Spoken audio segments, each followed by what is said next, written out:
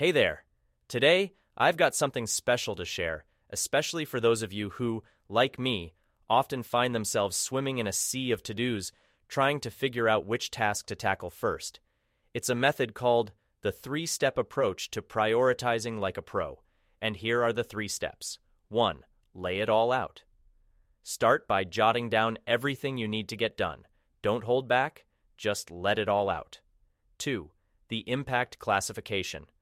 Divide these tasks into 3 categories. High level. These are the big ones, guys. The ones that, if you nail them, get you closer to those significant milestones or goals you're chasing. Low level.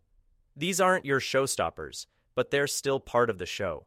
You know, the tasks that keep the day moving. They come second in line after the high-level tasks, unless, of course, they start ringing the urgent alarm. Admin tasks.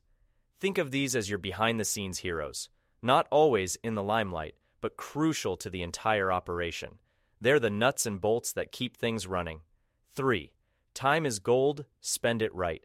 Reserve your best energy slots for those high-impact tasks and put the admin tasks into predictable times during the week. And those low-level tasks?